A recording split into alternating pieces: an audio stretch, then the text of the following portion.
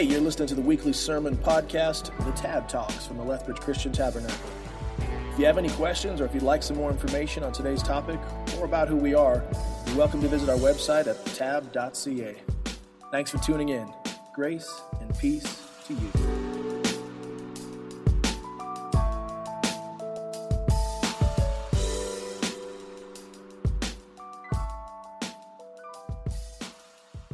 Bless your heart. Right? United States, they have this expression, bless your heart. Right? What that means, I've come to the conclusion, is what an idiot.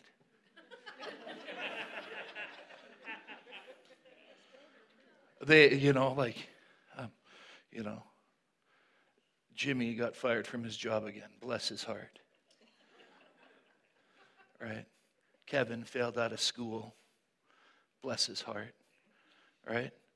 And if you're there and you try to start your car when it's already running and you're that, you'll have some lady look at you and say, bless your heart. Right? Problem, I'm just... And the problem, I'm just chatting, turn to 1 Thessalonians 4:11, which is the verse Frank closed with last week. And I said, I'm going to open with that this week. He said, how are you going to tie that into your message? I said, I'm not sure yet, but God will show me. And as I was praying this week, we have this toilet paper epidemic. Right? And we have all of these people buying tons of toilet paper and nobody can figure it out. Right? And I was one of those people saying, oh, bless their heart.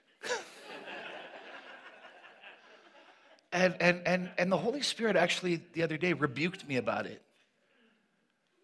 And I was like, what's going on? And they're like, listen.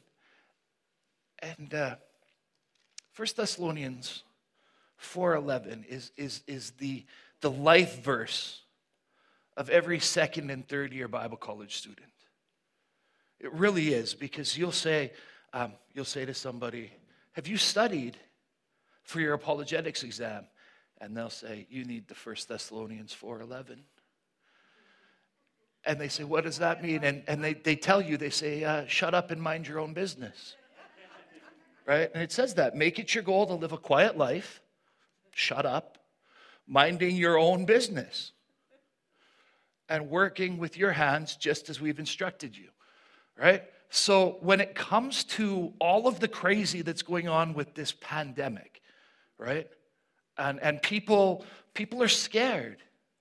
Especially non-Christians. They have no hope. They're afraid.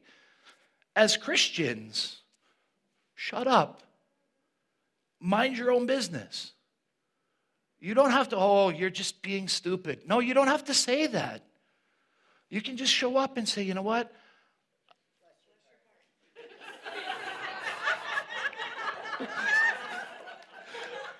I was thinking, I love you. But that'll work too. You know what I'm saying? Let's start. We've been having this series about neighbors. Right? What does it mean to be a neighbor? What does it actually mean to care about the people around you more than you care about yourself? And so we went out for wings on Thursday after Engage. There's a big table full of us sitting around. And somebody actually asked the question, are we freaking out about COVID-19? And everybody says, yeah, well, they've canceled all of this and they've stopped all of this. And at that point in time, there was 120 cases in Canada. Right? And they just announced no gathering more than 250 people. They just did all that stuff. There's 120. So for 2 days, because they update the numbers at 3 p.m. our time, 5 p.m. Eastern Standard Time, right? So in 48 hours, right, the number of COVID-19 cases in Canada doubled. The number of COVID-19 cases in Alberta almost doubled. 12% of the 242 people or 244 people, 12% of them nationally have been hospitalized.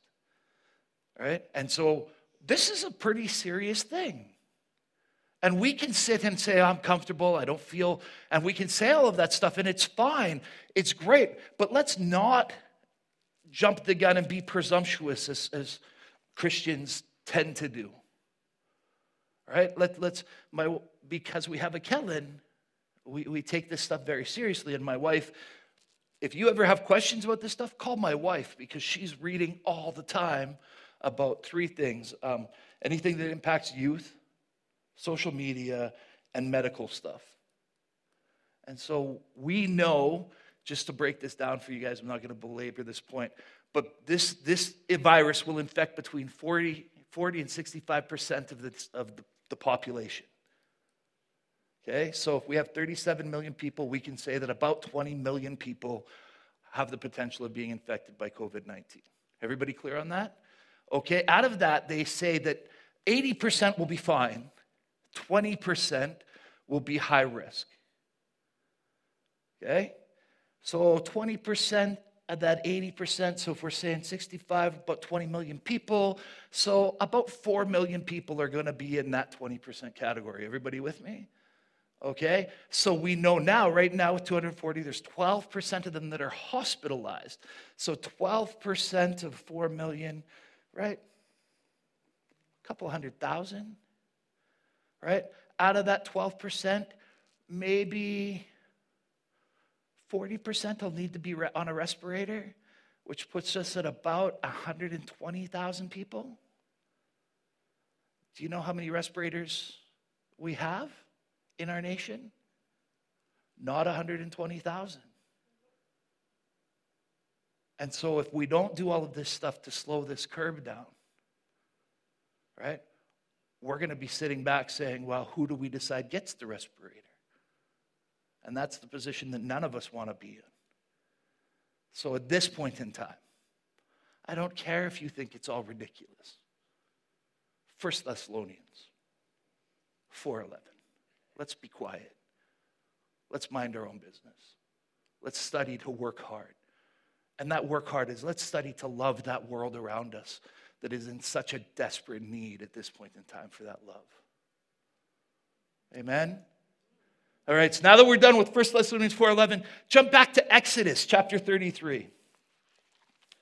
This is probably one of my favorite verses in the Bible. I ponder this all the time. Moses is hanging out with God, and they're talking about the promised land. And God's like, hey, when are you guys leaving for the promised land? And Moses is like, hey, and just so you're in context, we're right in here, right around verse 15, we'll say it starts, is where I'm really focusing on. So God's like, hey, when are you leaving? And Moses is like, as soon as you tell me who's going with us. And God's like, listen, I'm going to send an angel with you because I'm just frustrated with you people, and if I go, I'm going to kill you all. And Moses says, now I'm giving you the Dwayne Standard version, just for time's sake, because Sammy's all freaked out about 12:15. And Moses says to God, he says, listen, oh, look, I touched my face, but it's okay, I washed my hands right. I'm trying. Yeah, it's crazy, huh? Listen, Moses says, if you don't take us, we're not going. Right? Because you said I found favor in your sight. You said you're proud of me. You said you love me. All of these things. If you don't lead us, we're not going. Because it's your presence that makes us different. It's your presence that makes us make a difference. Everybody clear on that? You know what he didn't say right there? Your presence makes us right. It's not what it said. The problem is, for too long, and I don't mean to be condescending towards the church, I don't mean to come across as judgmental towards the church, but the reality is, for far too long, the church has used this and said, we're right. And we're going to do everything we can to prove to the world around us that we're right. Here's the funny part. It's Moses, he's there. He's like, it's your presence that makes us different. And then later, it's talking about the presence of God filling the tent, filling the tabernacle. And the people said, we don't want to go there. We're scared of God's presence. Moses, you go. And so because they weren't in the presence of God, here's what they did. They came up with a bunch of laws that made themselves right. And so everybody would see that they were different because they were right, not because of the presence. I'm going to let that one sink in for a second for some of you. His presence makes us different.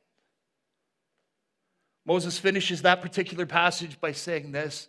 God says, okay, I'm coming. And Moses says this. He says, show me your glory. Show me how awesome you actually are. Show me how wonderful you truly are. Give me all of those things so that I can have a standard to reach for.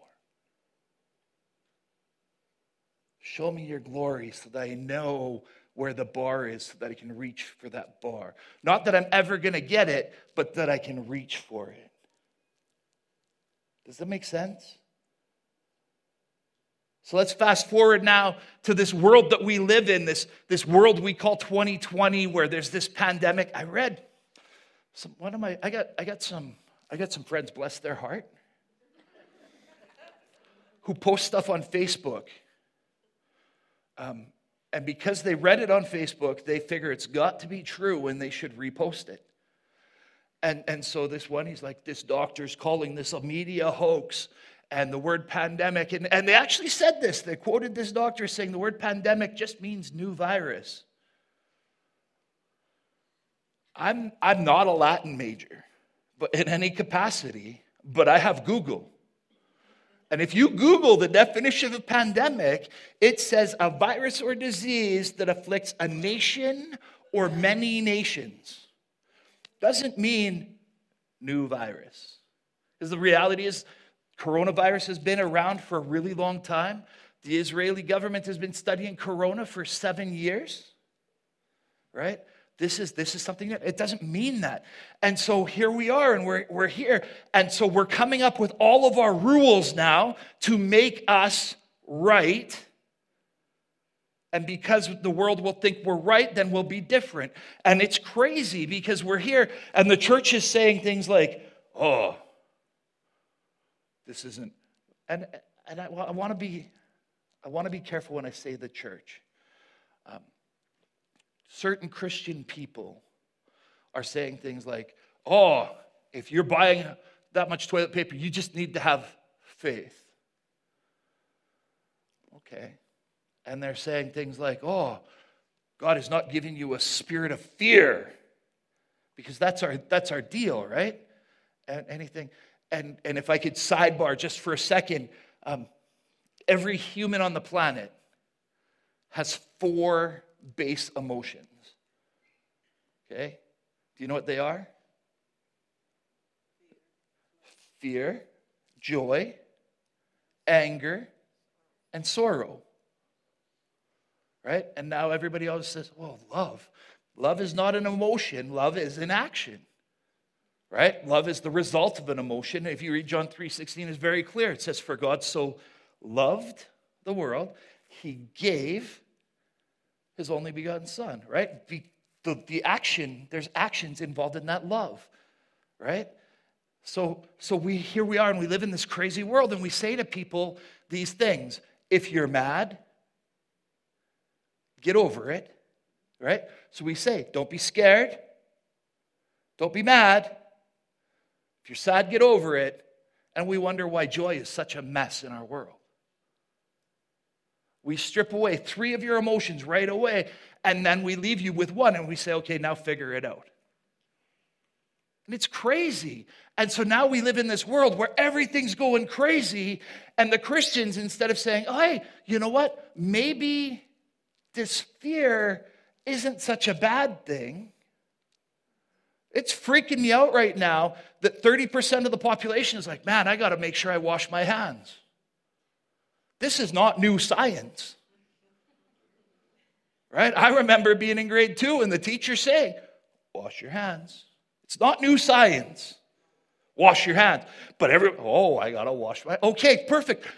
I remember when Kellen was born, as sick as he was, all the crazy, and I looked at a pastor friend of mine. I'm not going to tell you who it was, but I said, I'm afraid.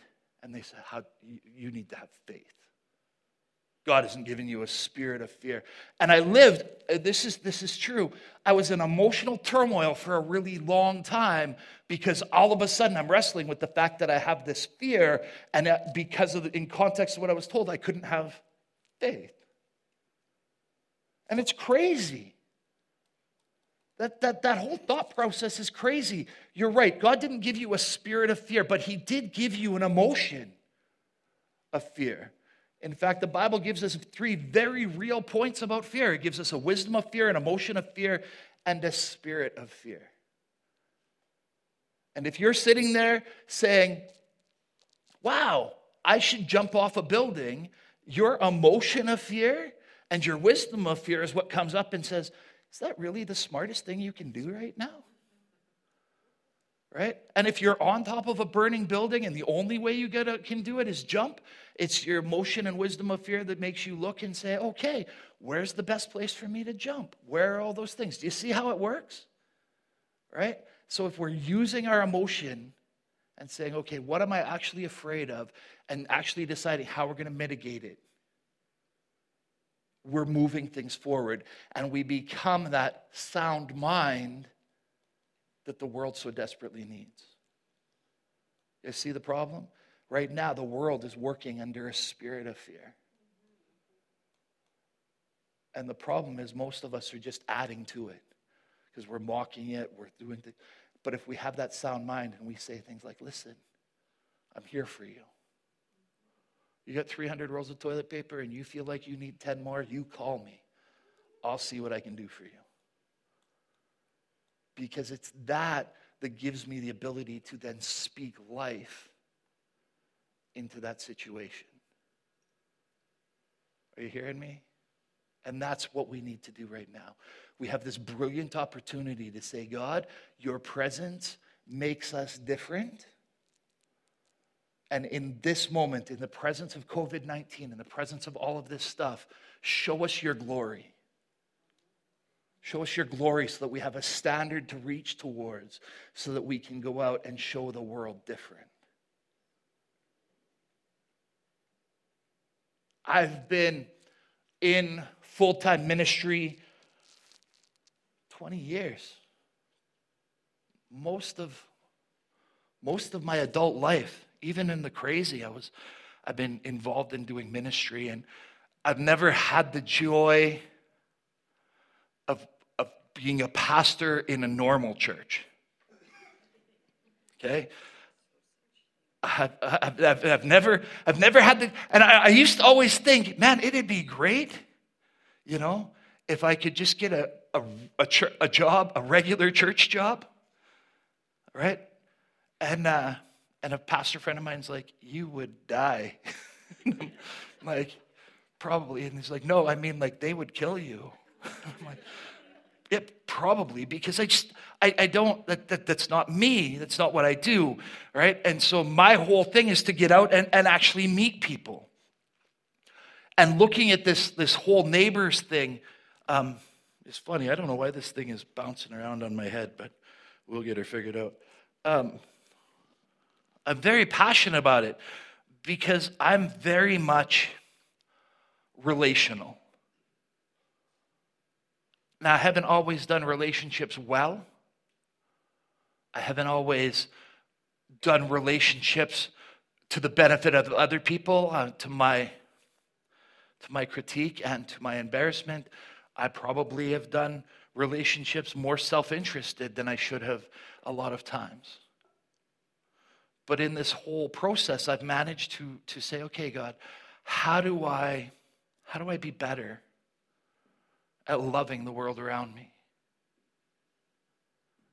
And when we talk about neighbors, being neighborly, that's really the question that we're asking. How do I be better at loving the world around me? And in that, if you turn with me to Luke chapter 5.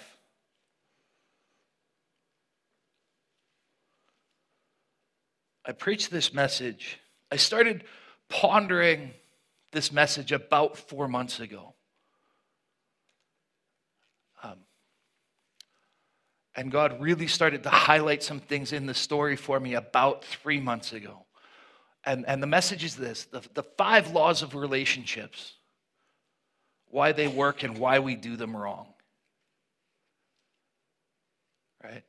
And I started pondering this because I really want to have my relationships all mean something. Now, it's funny, as soon as you, the 5 laws of relationships, right away everybody thinks you're talking about dating, right?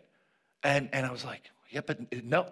And originally I'd called this the 5 laws of discipleship, and I was like, well, and it never sat right. And then I was like, it's the 5 laws of mentorship, and I was like, no, because both mentorship and discipleship are all a result of relationship.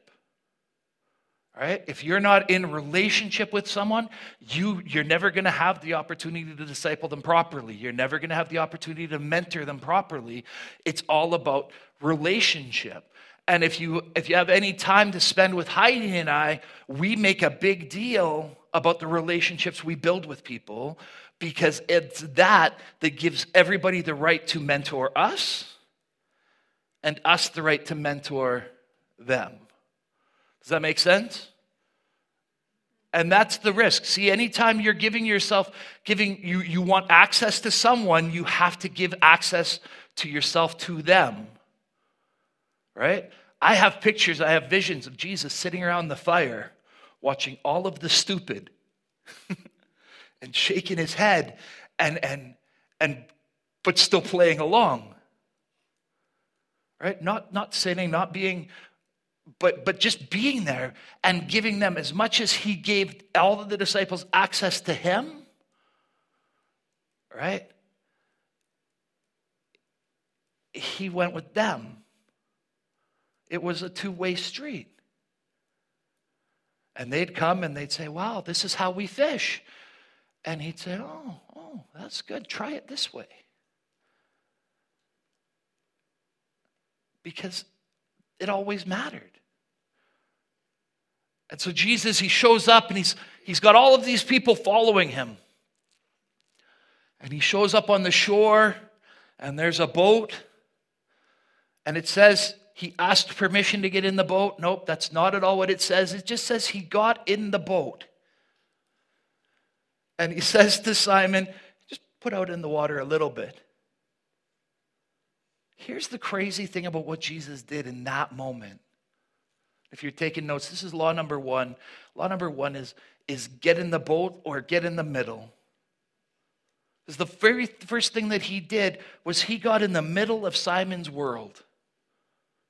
Everything about Simon revolved around that boat. He got right in the middle of the boat and made everything that mattered to Simon matter to him. He didn't say to Simon, and it's funny because I'll always say to people, when I'm talking about the 5 laws, they'll be like, oh, what do you mean? And I say, hey, what's the first thing that happened when Jesus met Simon? And 99% of the time people say, he told him, come follow me. Nope, that's the last thing that happened. The first thing that happened was he got in the boat. He got in the boat and he survived the awkward that was his getting in the boat. He survived the look of, why are you in my boat? Because I got to tell you, if I was up all night fishing and I was trying to get my work done so I could go to bed and you got in my boat, you would get the, why are you in my boat? Right? If you're a Facebooker, Simon's probably saying, WTF. What the fisherman? But he's there in the boat. And he survives the awkward. Simon survives the awkward. Jesus survives the awkward. Why are you in my boat? Why am I in your boat? What can you do for me? What can you do for me? And all of that stuff is happening in that whole crazy conversation. Here's the first thing that we do wrong is as soon as somebody comes and gets into our world, we automatically try to decide one of three things. All right? We try to decide what they're there for, what they can do for us, right? And how do I best utilize you? Three things. 90% of the people, as soon as someone comes and gets in your proximity, that's the awkward that we go through. We don't do well with just the awkward of being right there. Right? We have this thing, and we call it awkward silence, right? They're there, and I have a picture of Jesus looking at Simon, and Simon looking at Jesus, and the crowd looking at both of them, and everybody just awkward. And it was okay. Because Jesus was taking his time to position himself in the center of Simon's world. And at that moment, everything that mattered to Simon mattered to Jesus. You want to know what else happened in that moment?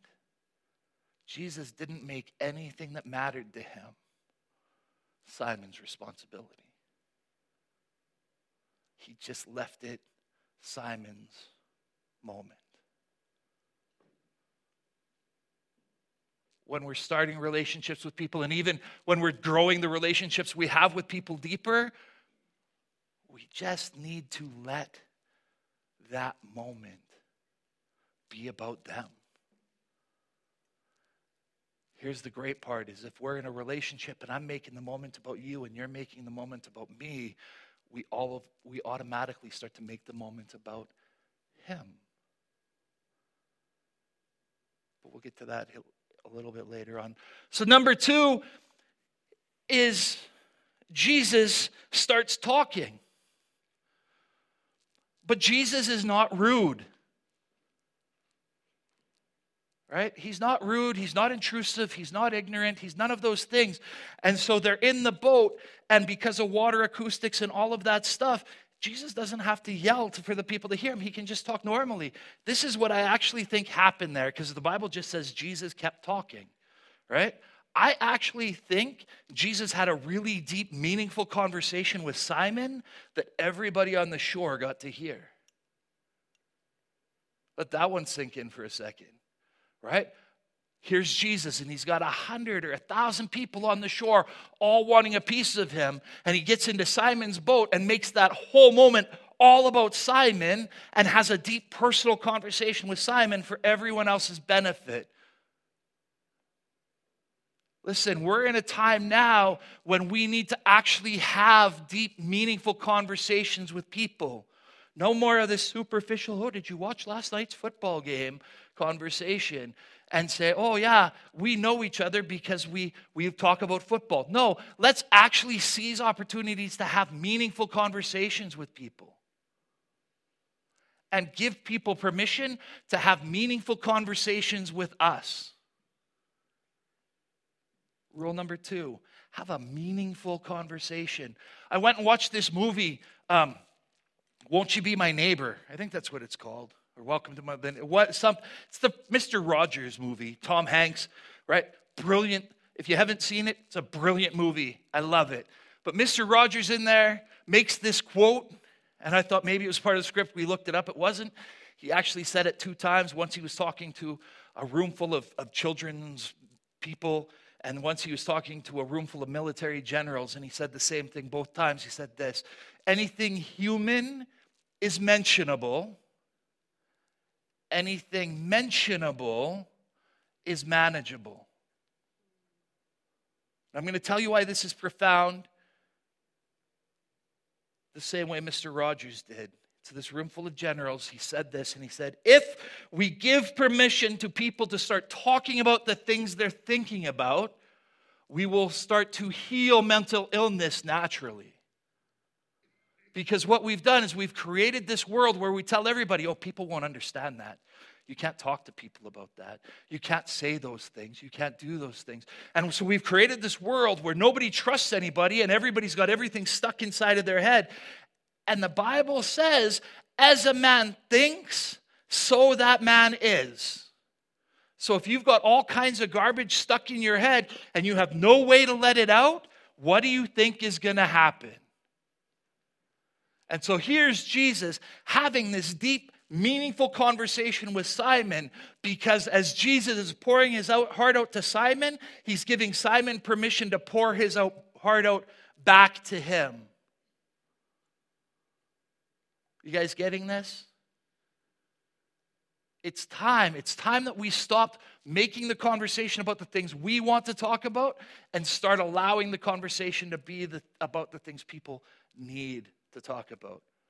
And again, to my embarrassment, I've had relationships with people in my life where it was all about me and what I wanted.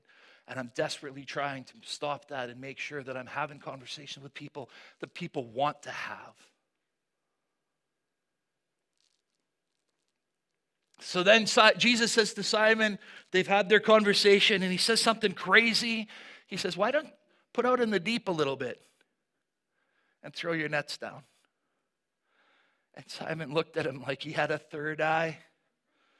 It's like, obviously, you're not a fisherman. Because the reason we fish with nets at night is because the fish swim to the surface. So when the sun comes up, the fish swim lower. The nets won't catch them. And Jesus is like, yeah, maybe, but try it anyway. Here's your third law. Challenge them to be different in who they already are. Don't challenge them to be different in what they've never done. That comes later. Just challenge them to be different in what they already do. Let that one sink in for a second.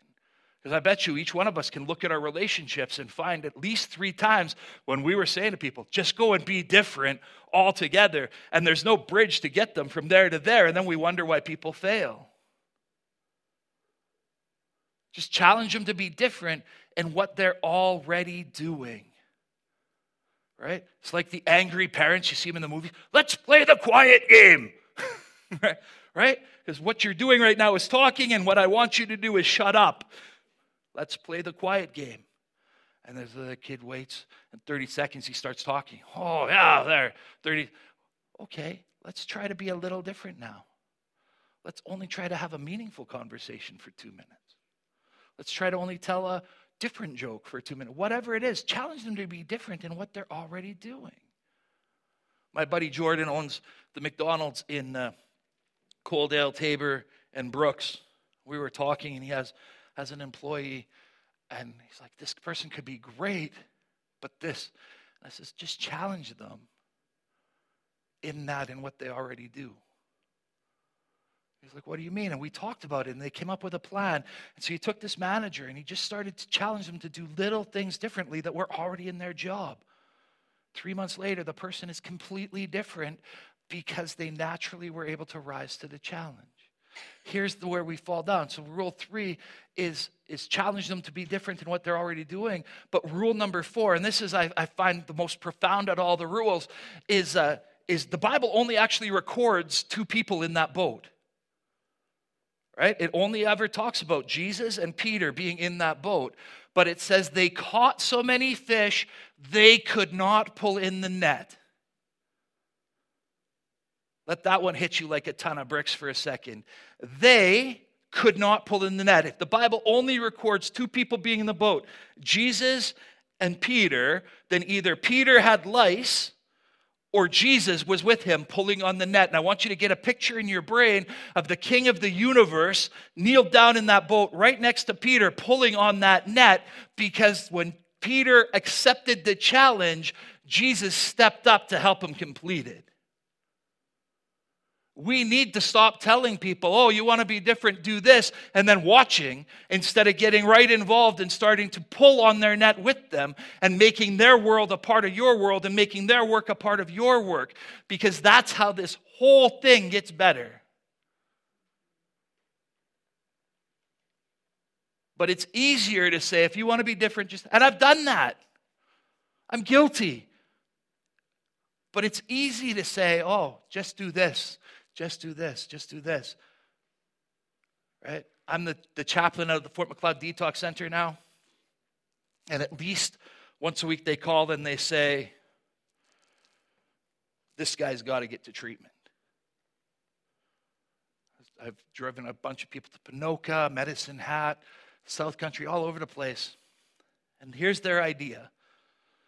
If I don't drive them to Ponoka, then they got to take a bus to Red Deer. Right? Because the bus gets into Red Deer after the intake at Ponoka, they have to spend the day and night in Red Deer and then catch a cab or hitchhike to Ponoka the next day.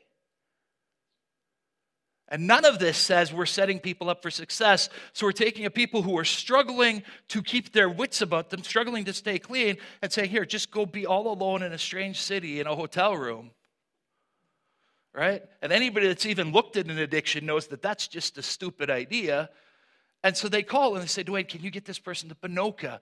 And I say, yes, period. No matter what. I'm like, yes, because that's I'm passionate about is what I need to do.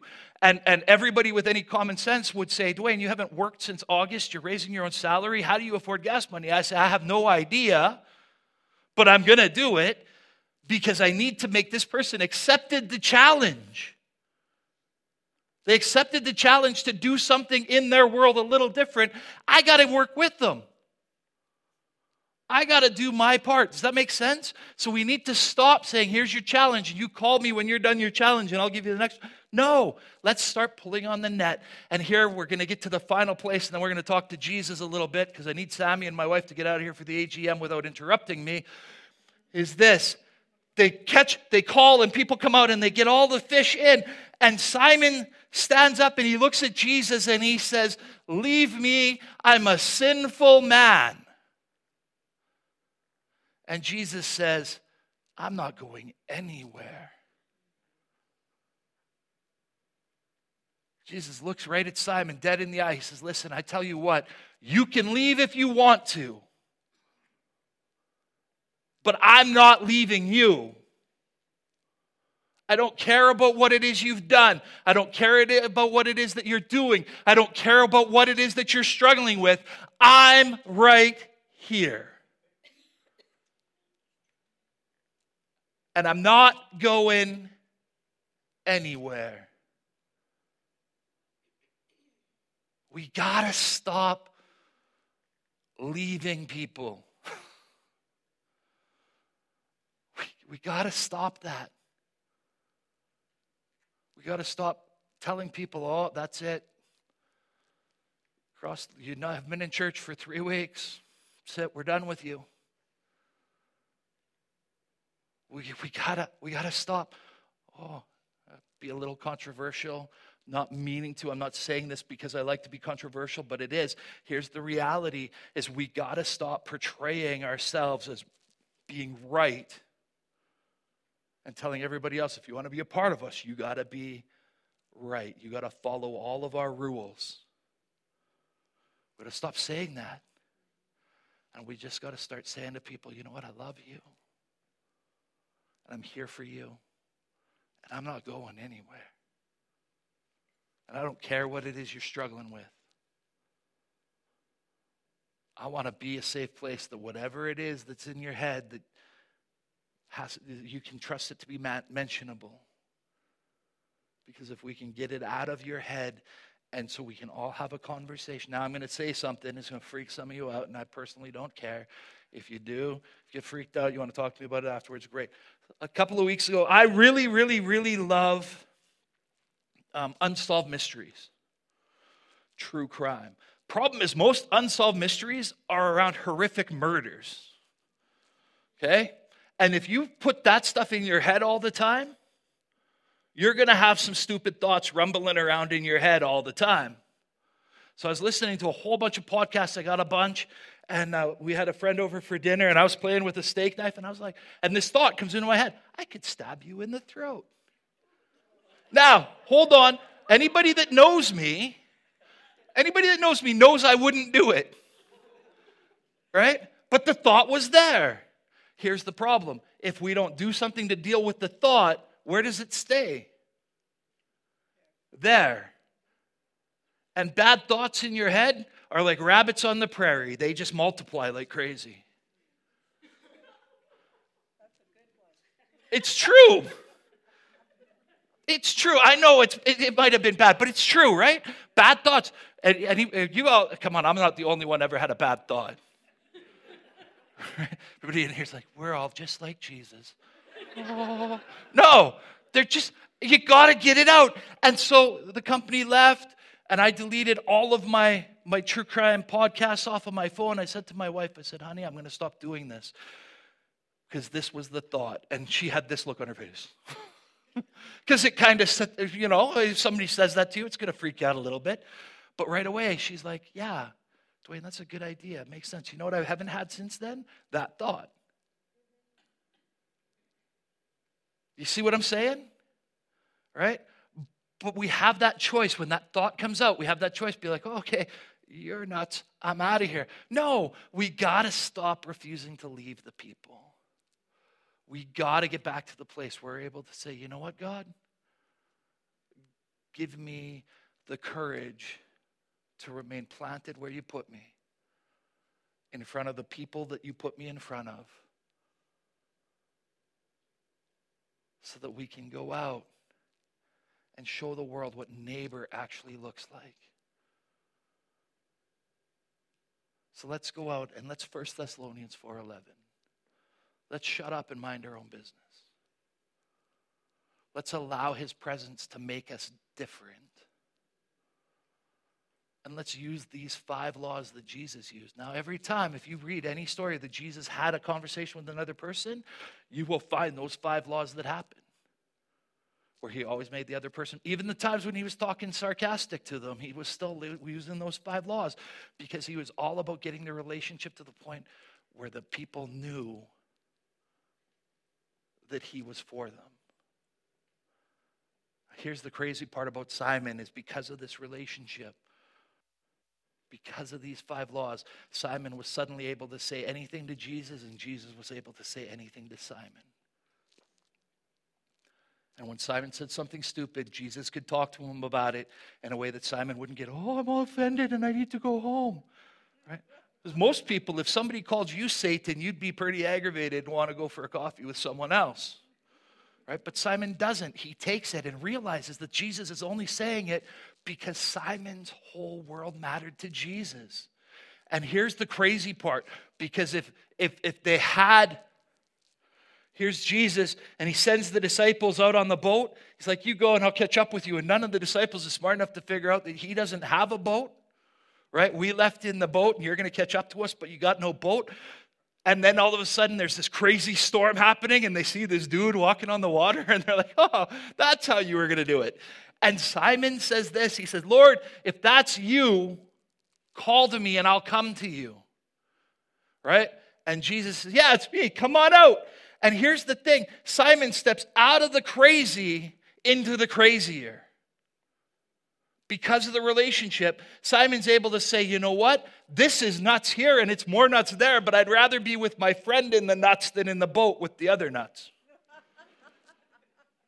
You know what I'm saying? So here's Jesus, and if we all study this, then we're saying, hey, Jesus, in the presence of COVID-19, call me and I'm coming. In the presence of the panic, call me and I'm coming. In the presence of all of the weird that's going on in the world around us, call me and I'm willing to come out. And now we're at the place now where the world is freaking out. There is a storm happening, and we have been positioned for such a time as this for Jesus to say, okay, you Christians, get out of your boat and go take your toilet paper over to that person over there because they need 310, or go take whatever over to that person and start to be ready and start to refuse to leave and start to do everything to make that person matter, so that when the world starts, and the Bible says this, it says in the end days, people's faith will fail them because of fear. You want to know what helps people not be afraid?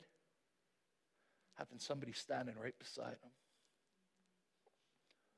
Having somebody say, you know what, I'm not going anywhere. I'm right here. right here, and I love you, and I'm not going anywhere. Let's go forward. So, hey, God, thanks for today. Thanks for every good and perfect gift that comes from you. And as crazy as it sounds, thanks for the weird that's in our world. Because it's our crazy that reminds us of our need for you. I don't know where anyone here is at. But if you're struggling today,